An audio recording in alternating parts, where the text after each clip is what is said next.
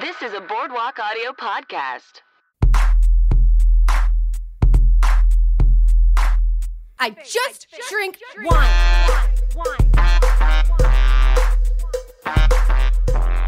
Well, hello and welcome back to The Wine Situation. I just said welcome back as though you'd been here before. Perhaps you have. If you haven't, welcome to it. This is Elle Clifford, Ellen if you prefer, your host of this here situation with wine that we're about to get into. As I've said, the situation now with wine is that you're probably getting to start to, interact with the world a little bit. So now think of me as not only your virtual drinking buddy, should you be drinking alone, which nobody should drink alone. That's why I'm always here. At least there's 100-ish podcasts. You can always listen to my voice while you drink. Although, just if you do, maybe do it, but just don't. It's a little creepy. Don't you think? Look, tangenting already. I'm so sorry. The situation, as I was saying, is that now maybe you're getting out, you're drinking with other people, and what I want is to tell you cool things about wine and introduce you to cool wines so that you can be the cool wine friend. Unless I'm around, in which case I will be the cool wine friend. Unless you know more than me or are cooler than me. Because you could be like the cool friend who also has wine knowledge, which, like, the fact that you're not officially a wine person makes you even cooler. Like, maybe I was cooler before I actually really knew stuff about wine, when I was just like, I read books sometimes. It's cool. I don't know, guys. Is being cool really that important? Yes. It's super important. Maybe. All right, so that's what the situation is. I feel, like I said, I can be your cool wine friend. I have a diploma from the Wine and Spirit Education Trust. I write for Delectable and every so oft Venice and some other sites. I'm a certified sommelier with the quartermaster sommeliers, be that what it may be. I sing sometimes when I probably shouldn't. And yeah, those are my creds. So, as usual, there's going to be segments. I'm really, I know I probably sound a little hyper right now, and I think actually performing always makes me a little more hyper than I think I am. But truth is, I'm so tired, guys. I'm so tired, I couldn't even bring myself to wash my hair just now in the shower.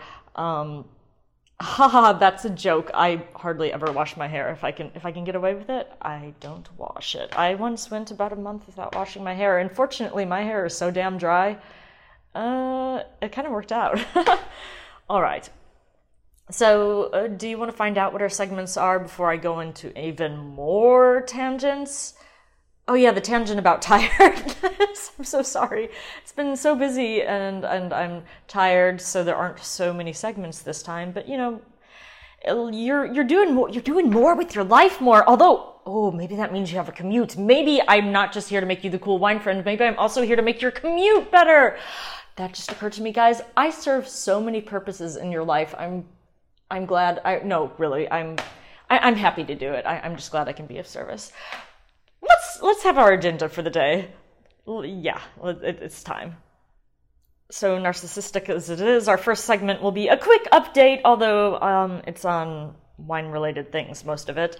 So a quick me update, because I always say, if this wine is about one thing, it's me. If this podcast is about one thing, it's wine, but also me. And then, sometimes cats and goth things. Always looking for the goth things. Speaking of which, I'm wearing a necklace that feels very gothy right now. It's deep green with a silver moon, and it's like Slytherin, which is apparently what I am. But I'm a good one. I'm a nice Slytherin. I'm cool like that. Okay.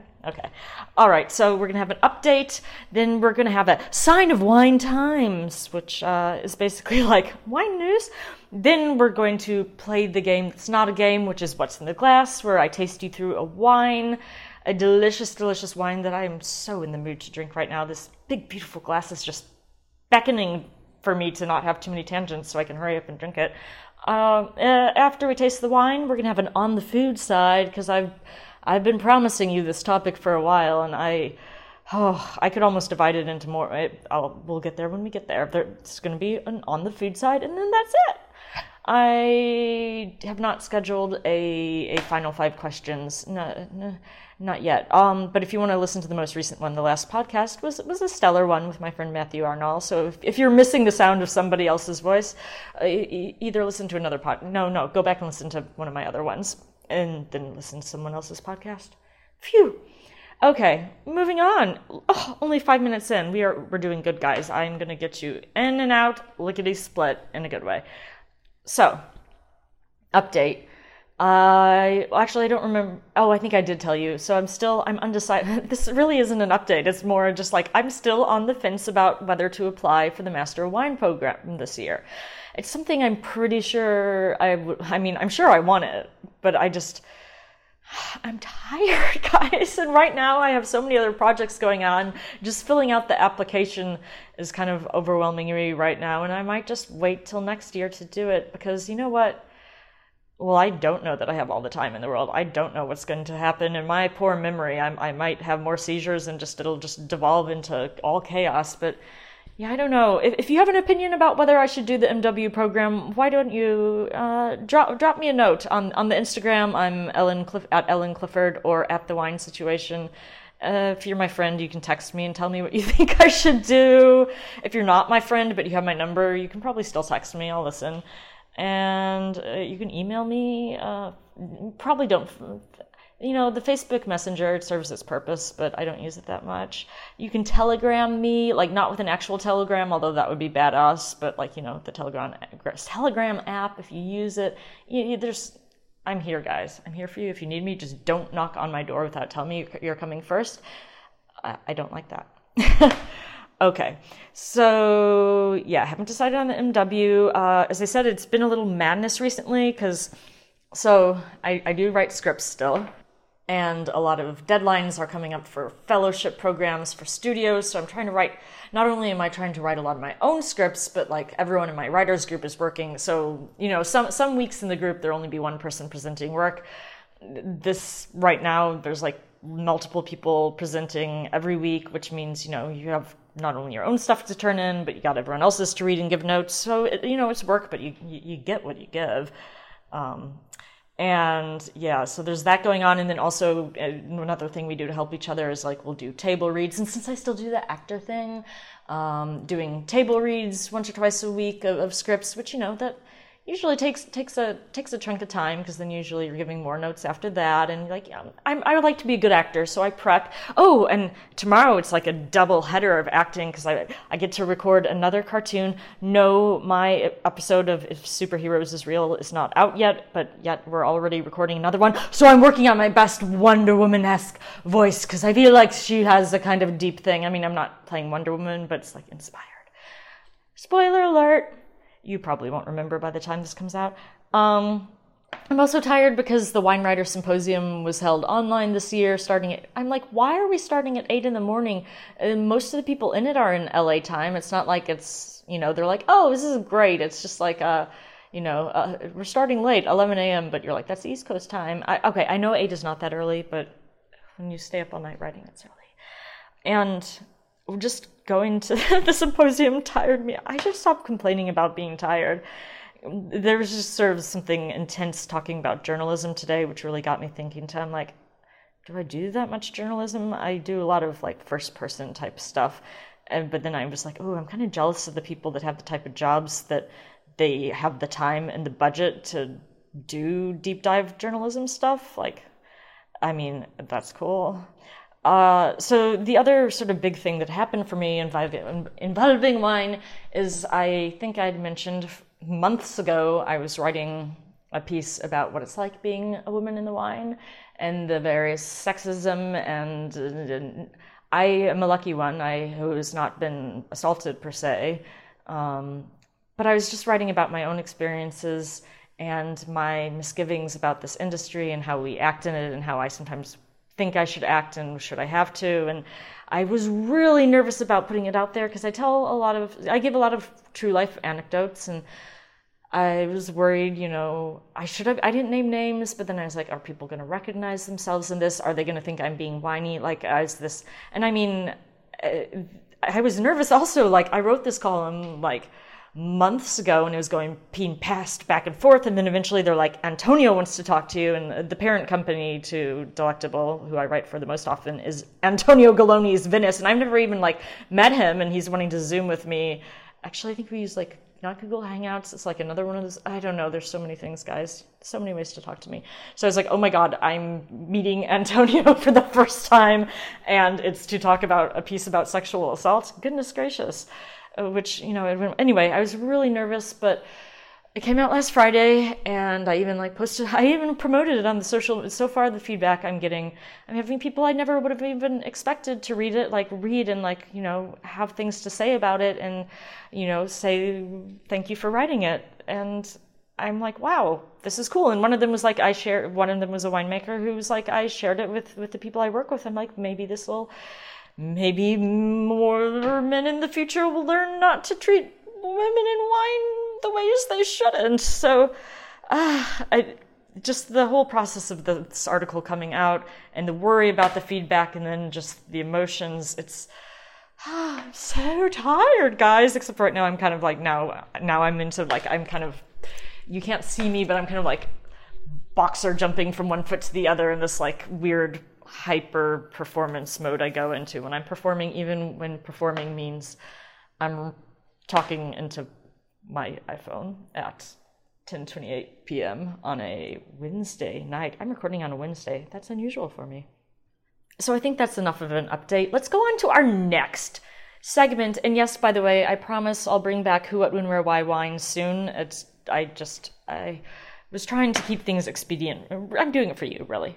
Okay, so the Sign of Wine Times, you know, maybe some of you read my article already, so you know the results, but you remember how I talked about several episodes ago, back in season 5, about how they sent some wine. There was a mystery what the wine was. They sent it into outer space. It was on the International Space Station orbiting, and they're like, what's lack of gravity going to do to the wine? What's the stress? And they also sent some fines. They're like, we don't know.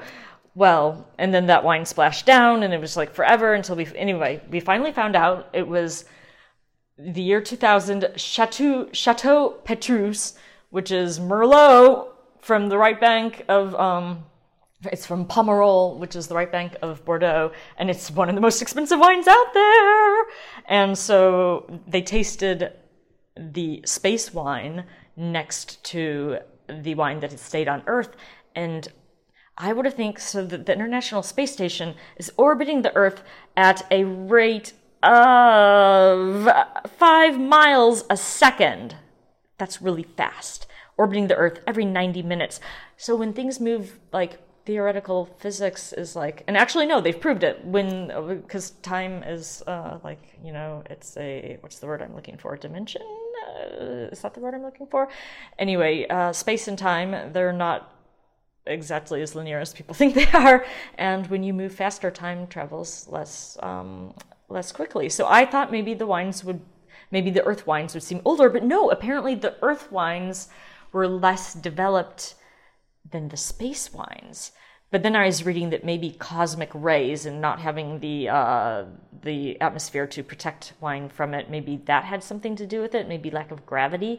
So it was all just very unexpected to me, theoretical string theory, dorky Stephen Hawking reading. Ellen really thought the wines would I did not expect them to have aged more quickly. So there goes my plan to, if my vampiric abilities to not age, partly just because I hide my skin from the sun all the time, if they ever go away, my plan was to rocket myself into the space in hopes that traveling at fast speeds would slow down my aging process. But apparently, if I'm anything like wine, and guys, am I like wine? I don't know. I just wanted to give you that update about the space wine. I know you were concerned. I was very concerned. They only opened 1 bottle of that space wine. Now apparently they're auctioning one of them off for $1 million or something. And I'm like, please, somebody buy me space wine. I promise to be your friend forever. Yeah, if you bought me that space wine, I'm not sure how I would even handle that. Not sure I would even know how to handle that, but I'd still taste it.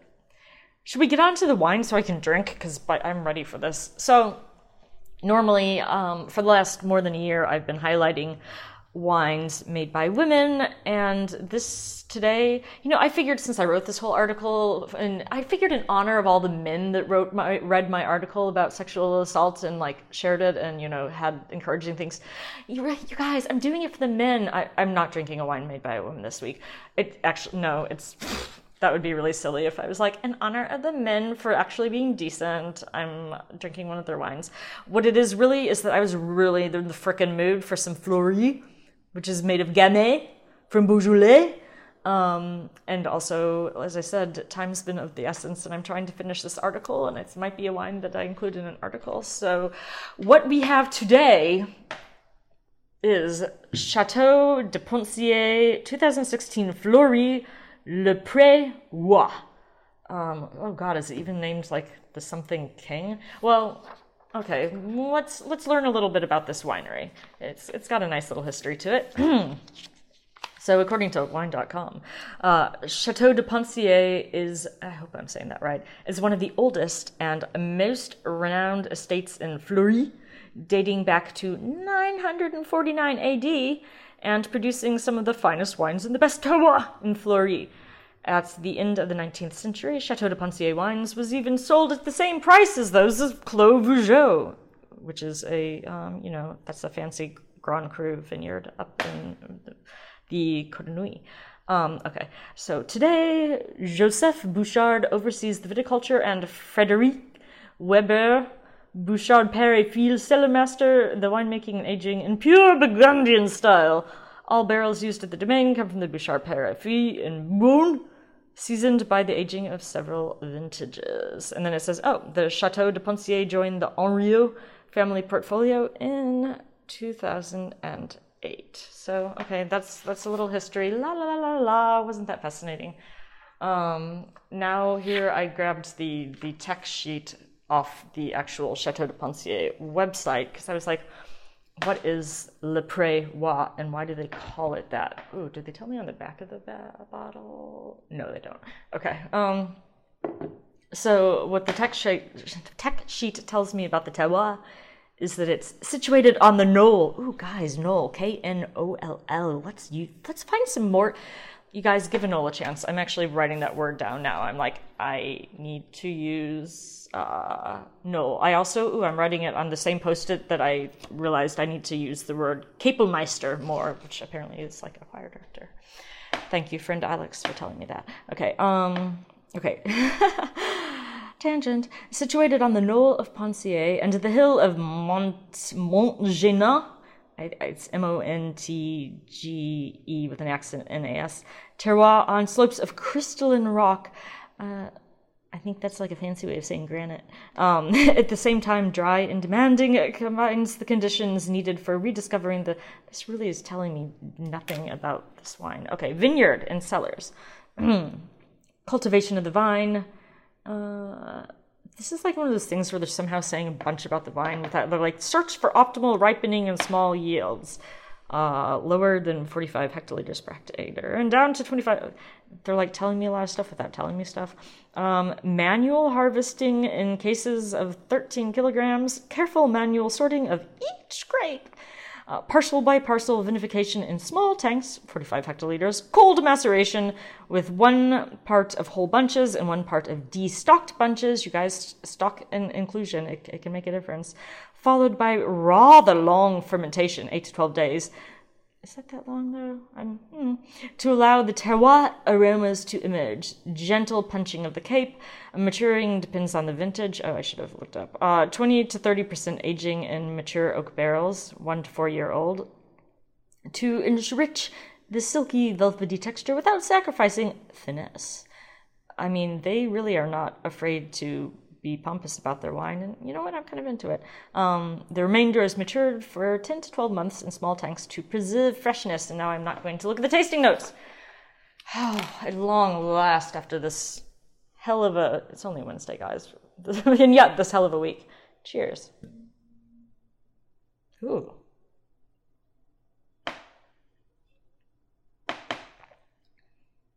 Oh, that is bright. that is light and bright. Ooh, I'm not sure if I'm going to be able to use in my article. We'll see. Just it stylistically might not have something I want for my article. So let's talk about this wine. It is. I'll talk about it like I'm doing the grid. It is a rather translucent ruby red going into slightly garnet rim, no evidence of gas or sediment or flocculation. I don't even know if I need to say that. Slow thick tears. It says a medium plus nose with aromas of all the red fruits in the world. Tart cranberry, tart red cherry, tart raspberry. Almost something sour smelling about it. It's a lot of red fruit, a little bit of like greenery. What else can I say about the nose? Oh yeah, something almost sour. Now it's just stuck in my head. I heard someone describe this wine as smelling a little like soy sauce, and there's almost something saline about this. Maybe a hint of rosewater? It is dry. Ooh. Medium acid. Yeah, medium verging on medium plus. I'm going to say the alcohol is... Oh, the tannins are medium plus, actually, and they're like a little... They're not quite integrated. Ooh. Now I'm getting like this orange blossom thing. This is very interesting. So I'm going to say the alcohol level is 13.5. That seems safe. It says 13, so it's probably 13.5. But the body is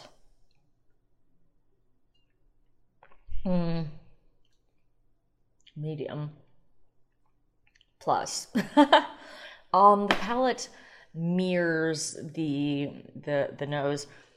I feel like I was right now, maybe it needs a second more to air out. Like maybe it's that I bit the back of my tongue and I feel like I'm not getting quite as much complexity as I would have expected, but let me like swirl vigorously here, because it's just been, poor guy, he's been cooped up in this bottle for 5 years now, 2016, goodness gracious. Well, let's see what else we can deduce on the palate. Ooh, okay, I actually did that thing where I stopped to think about like front palate, mid palate, back palate, and I was like, I get almost like a citrus punch on the tip of the tongue. Mid palate, I get a honkin' bit of minerality. At the very end, finally the richer fruits are coming in. Like I said, pomegranates, raspberries, cherries, and then just a hint of violet. I think I was hoping. Honestly, its name is Fleurie, and I've had a lot of Fleuries that taste more flowery than this one. This one has a little bit of lilac to it, but lilac, violet. And as I said on the nose, it's really interesting. There really is, it's almost more of like a blood orange citrus nature to this. Not really picking up oak, which makes, I think they said 1 to 4 year barrels. It's a little rough hewn on the tongue.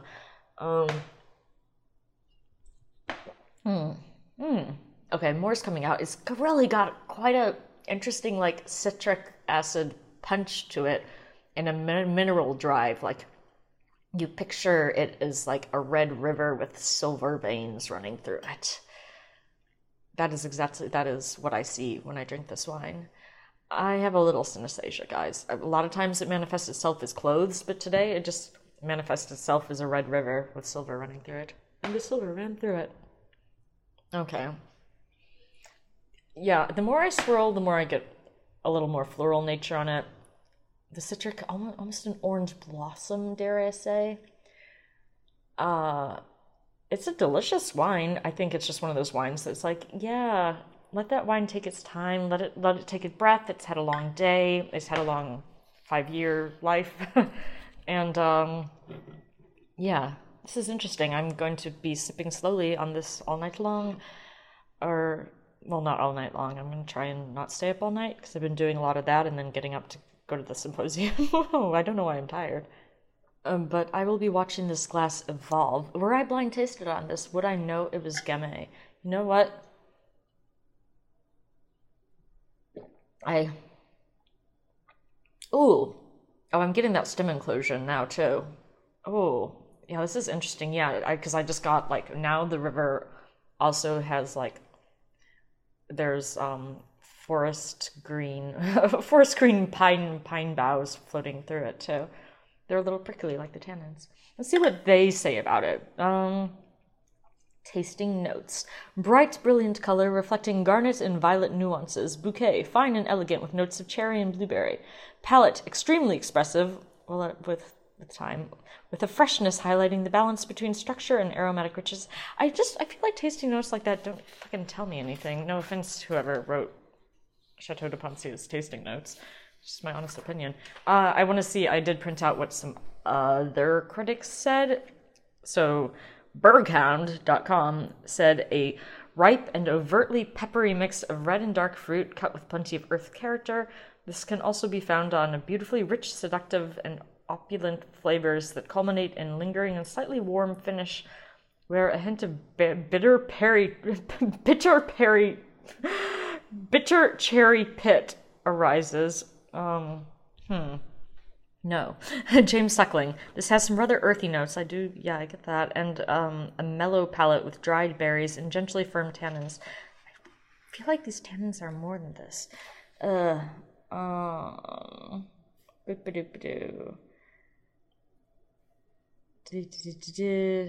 Wilfred Wong of wine.com has some like things to say about Beaujolais in general. Like, consumers don't know what to do with Gamay.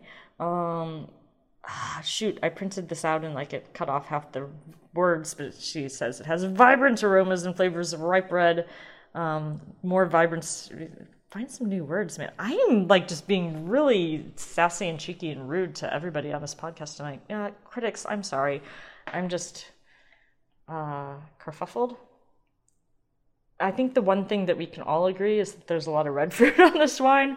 I mean, they all tasted it many years earlier than me, is my guess.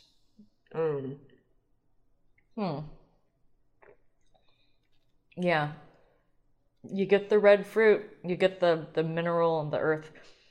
Do not get overt peppers. And the tannins to me they're dancing, but they're not quite coordinated yet. I would not recommend Chateau de Poncier. I don't know that I'd go out of my way to look for it again. Or perhaps I've just become so accustomed to the exquisite work of female winemakers. Just kidding. Guys, men make good wines too. I'm sure non-binary people and gender fluid people do too. Although I have yet to encounter a winemaker who identifies as gender fluid. Maybe I'll be the first. I don't know. Let's I'm just gonna keep sipping on this because it's fun and it's yum. It's Yumtown. And we're gonna move on to our last segment of the night. See, I'm gonna get you guys out of here so fast. I don't know how much I actually taught you. Do you want to know a couple more facts about Beaujolais and Fleury? Real quick? Yeah, let's do that real quick. So, as I said, Beaujolais is the southernmost part of Burgundy, and it is where Beaujolais Nouveau comes from, but that mostly grows in the south of the region where there's like more clay in the soil, and like they do this thing called carbonic maceration, which it's complicated, but it makes wines that taste overtly different than this. But Fleury is one of the 10 cru villages of Beaujolais. They don't even put Beaujolais on the label. You just have to know that Fleury is from Beaujolais. There's, as I said, 9 others. There is, let's see if I can do this fast, Saint-Amour, Juliana, Chayna, Moulin-au-Vent, then comes Fleury. South of that is Chirobe.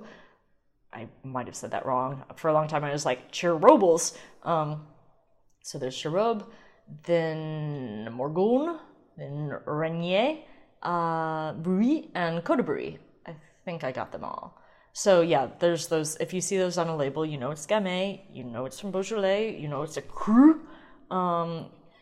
They tend to not use carbonic maceration in the cru village. Some do, some use partial.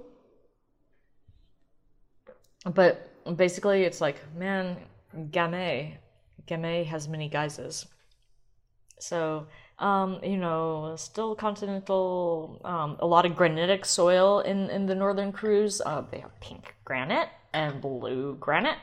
And granite tends to be sandy and free draining, which probably is part of the reason. Oh, and rather poor nutrient-wise, which is actually good for the grapes.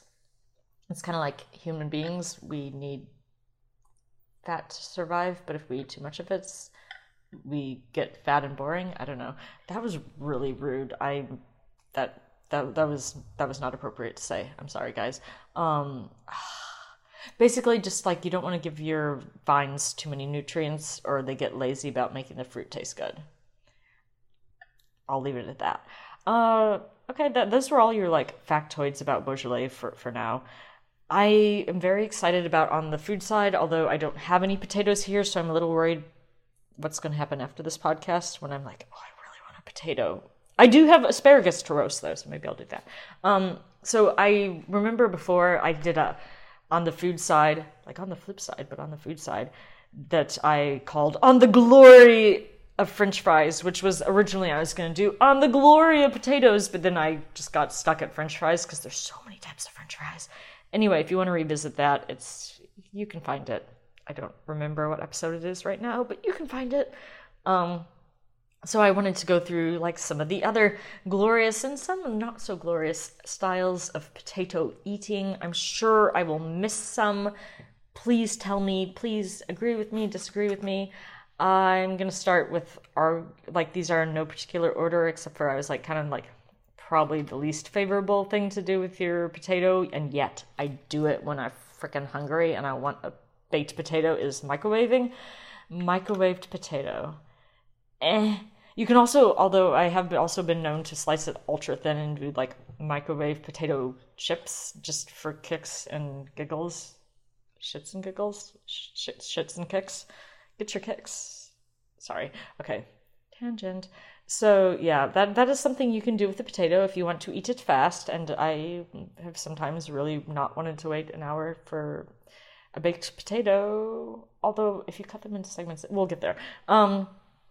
So then I was thinking, what am I like things that okay, so here's the thing with hash browns, there's so many different types. There's the type that are just like the loose shreds, and then there's sort of the cubed up ones that's like a hash and like that maybe someone's going to put an egg on. And then there's the stringy ones, but they kind of form a solid cake. And then so that I don't know, kind of like I don't love rice. I like a food that has some sort of cohesiveness to it. Like, so some hash browns, like, look, guys, McDonald's hash browns. I hope they bring back all-day breakfast soon, because, man, there's the glory of a McDonald's hash brown. It cannot be denied. It shall not be denied. If you dare deny it, I will have concerns for you and our friendship, because I'm assuming we're friends. Yeah, seriously, I hope you like McDonald's hash browns. Those are like the little patties, and they are just delightful. But yeah, the more stringy and the loose ones, and even the ones that kind of are loosely shredded, but then like you make, I don't know, I'm really, look, guys, or the cubed ones, like they have to be like done just right, so they get like crispy edges, so they have like chewy nubbliness to them, and there has to be butter involved. Otherwise, unless it's like a cohesive like hash brown like you get from McDonald's, I'm not into hash browns that much. Next up that I'm surprisingly not into is potato chips. Don't get me wrong, potato chips are yummy. If they're there, I will likely eat a couple, but like, I don't know, maybe it's something like certain types of fried food and I don't get along. There's something about it that just like, it's cloying. I feel like I taste potato chip for the rest of the day, and it's one of those tastes that, much like a delightful bit of red onion, is like, this is so good. And then you're like, I am tasting this for the rest of the day and this is not good. And so you take another sip of your wine. So yeah, potato chips I can really do without in my life. Tortilla chips, that's another story. Doritos, don't even get me started. But potato chips, I can do without. Okay, next I have roasted potatoes. This is probably my most common thing where you just kind of like cut a potato into well, usually I do it with smaller potatoes, red potatoes, baby potatoes. You cut them in half or quarters or whatever. And if you have the patience, actually, you parboil them briefly first and then roast them, and something about that gives them a really nice texture. But a lot of times I just cut them up and give them either a bit of olive oil or, honestly, if I'm going to be honest, this is terrible. Y'all are going to hate me. I'm a terrible person, but sometimes I use butter-flavored Pam, and I just like lightly mist things, and then I put salt and pepper on them, and into the oven they go, and out they come 20 to 30 minutes later, crispy and delicious. And then I dip them in salsa, or employ more salt, or put truffle salt on them. So roasted, like it. Okay, baked potatoes. This is another subject because there's a lot of. I went through a phase where I tried all different methods of baking potatoes. There's really slow ones. I settled on one or two, and I haven't made them in forever, and I didn't look them up for them. There's this one that's like a British method. The main thing I have to say about baked potatoes is, you guys, eat that skin. In general, if you can, eat the potato skin. Like, potato skin is delicious, especially if you roast it just right, and like the skin gets crispy and the inside's creamy and has the right texture, and like you just give it a little salt, maybe a pat of butter. I've never been into loaded potatoes. To me, that just seems like a mess of flavors I don't want messed up together, and it's like not going to be the right temperature by the time I get to the potato, and I'm just like, I'm not into it. But a well done baked potato that I can just eat the whole thing with some salt. Always salt. If you're gonna have potatoes, look, potatoes love salt. Potatoes just absorb salt, and it's kind of like my body that doesn't retain sodium. Like, the potatoes soak up the salt, but like suddenly it's like the salt's not there. Where to go? I don't know. We better get more salt. That happens with potatoes. Anyway, a well done baked potato, into it. Potato soup. Okay, here's the thing.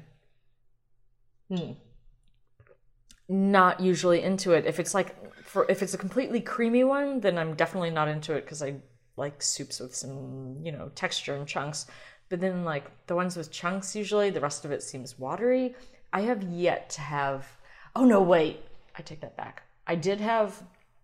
It was like a velouté or something. It was at Republique, but it was like a ritual. Maybe that contributes. So first you're presented with this little bowl, and so there was texture. There were like little things in the bowl. I don't remember what they were. Maybe there were other potato chunks. Maybe there was there was something to give it texture. And then they came around with this little pitcher and it poured the steaming fresh and like a velvety to like a standard that you can't quite explain velvety potato soup. And it was just small because the whole big bowl of potato soup though, if you're going to do potato soup, it has to be poured from a small bowl over like a little accoutrement by someone who's also pouring you champagne.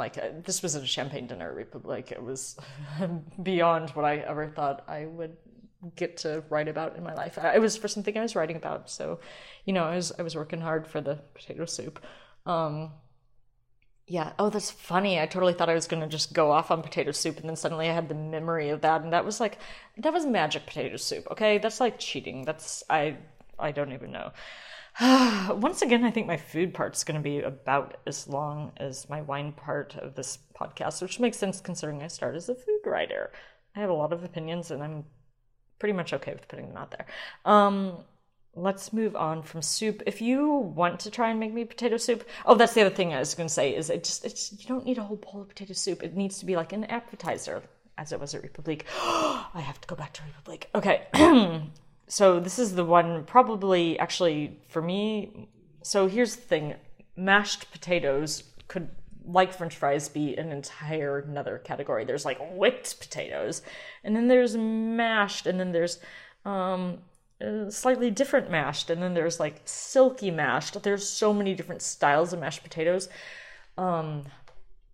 My mom has it's so sad because I feel bad for her because she has just slightly different taste bud preferences than pretty much on some specific foods than on the rest of the family.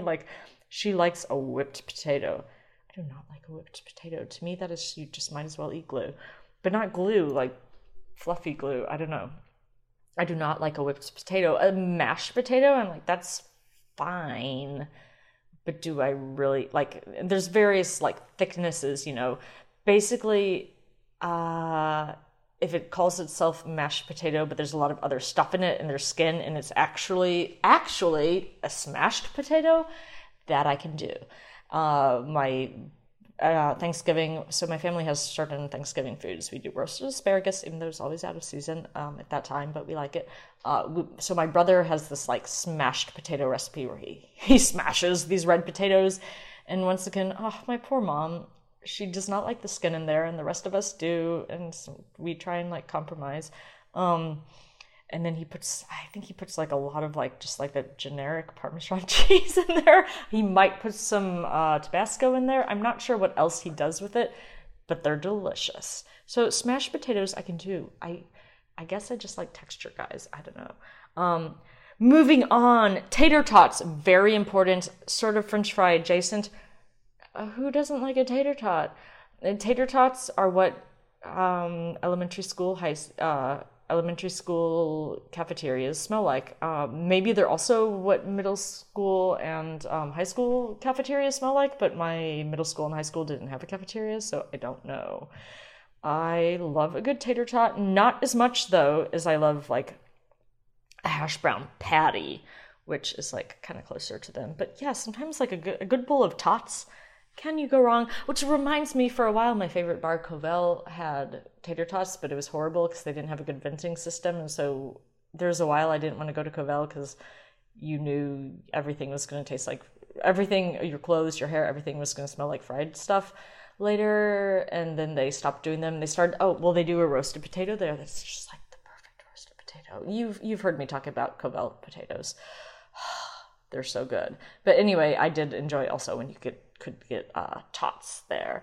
Hasselback potatoes.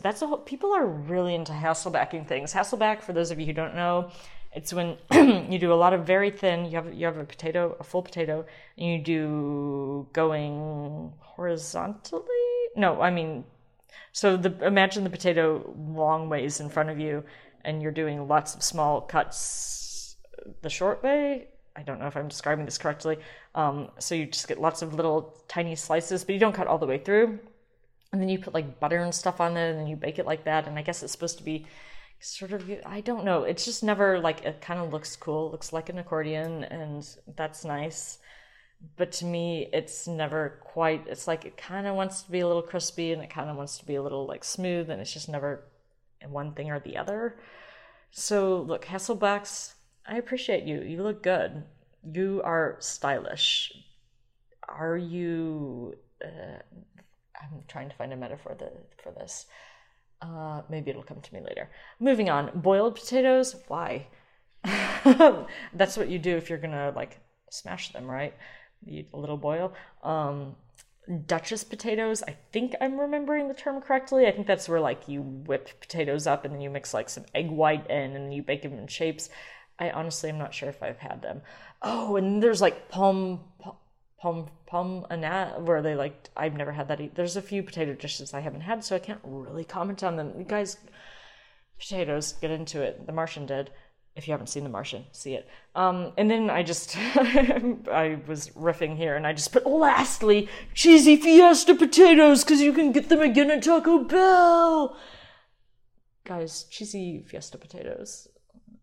You can't get, they're delicious. I love them. I thank you, Taco Bell, so much for bringing them back. If you ever take them away, I will have unhappy things to say in my podcast, I know. Guys, that was the glory of potatoes. I probably missed some like very important categories. I'm not sure. I think that was pretty thorough.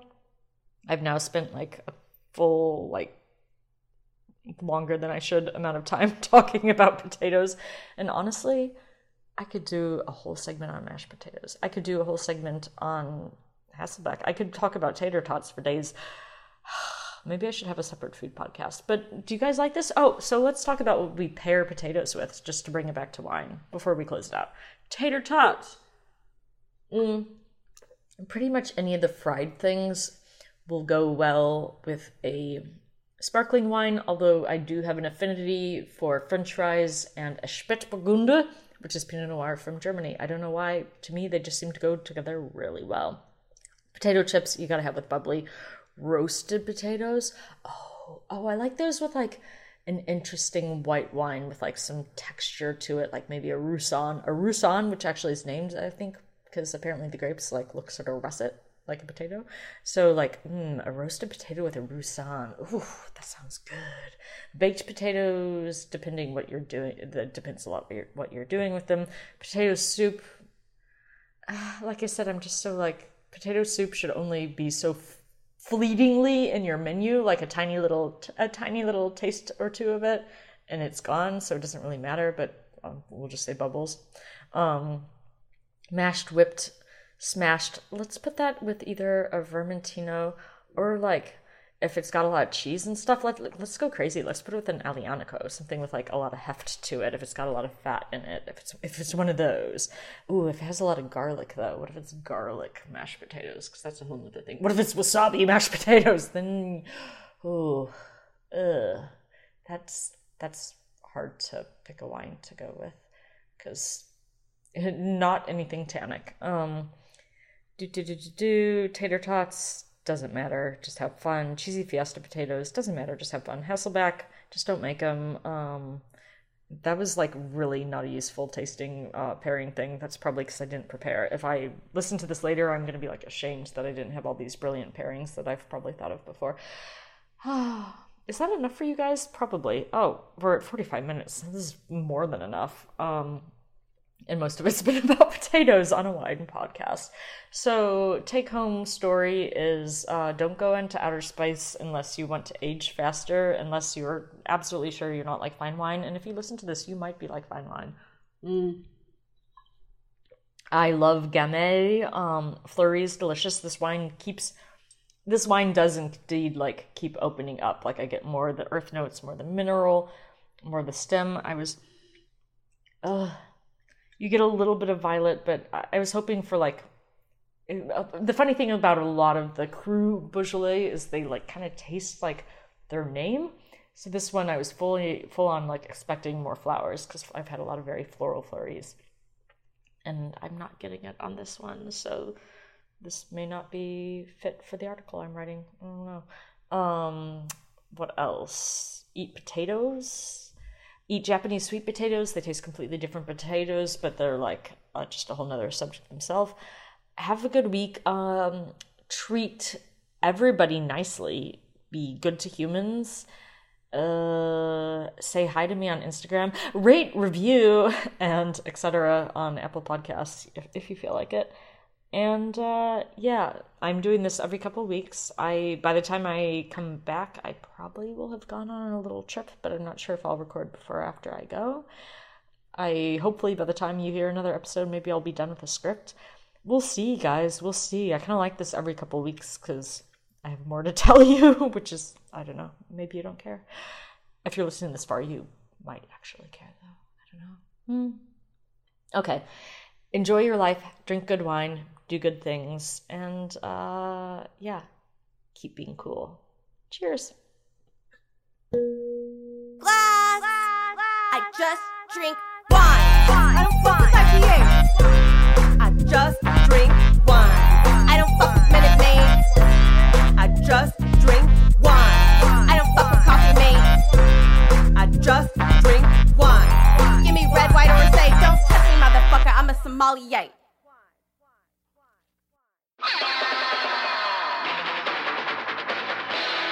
This has been a Boardwalk Audio podcast. For more information and shows, visit boardwalkaudio.com. Don't forget to rate and subscribe now.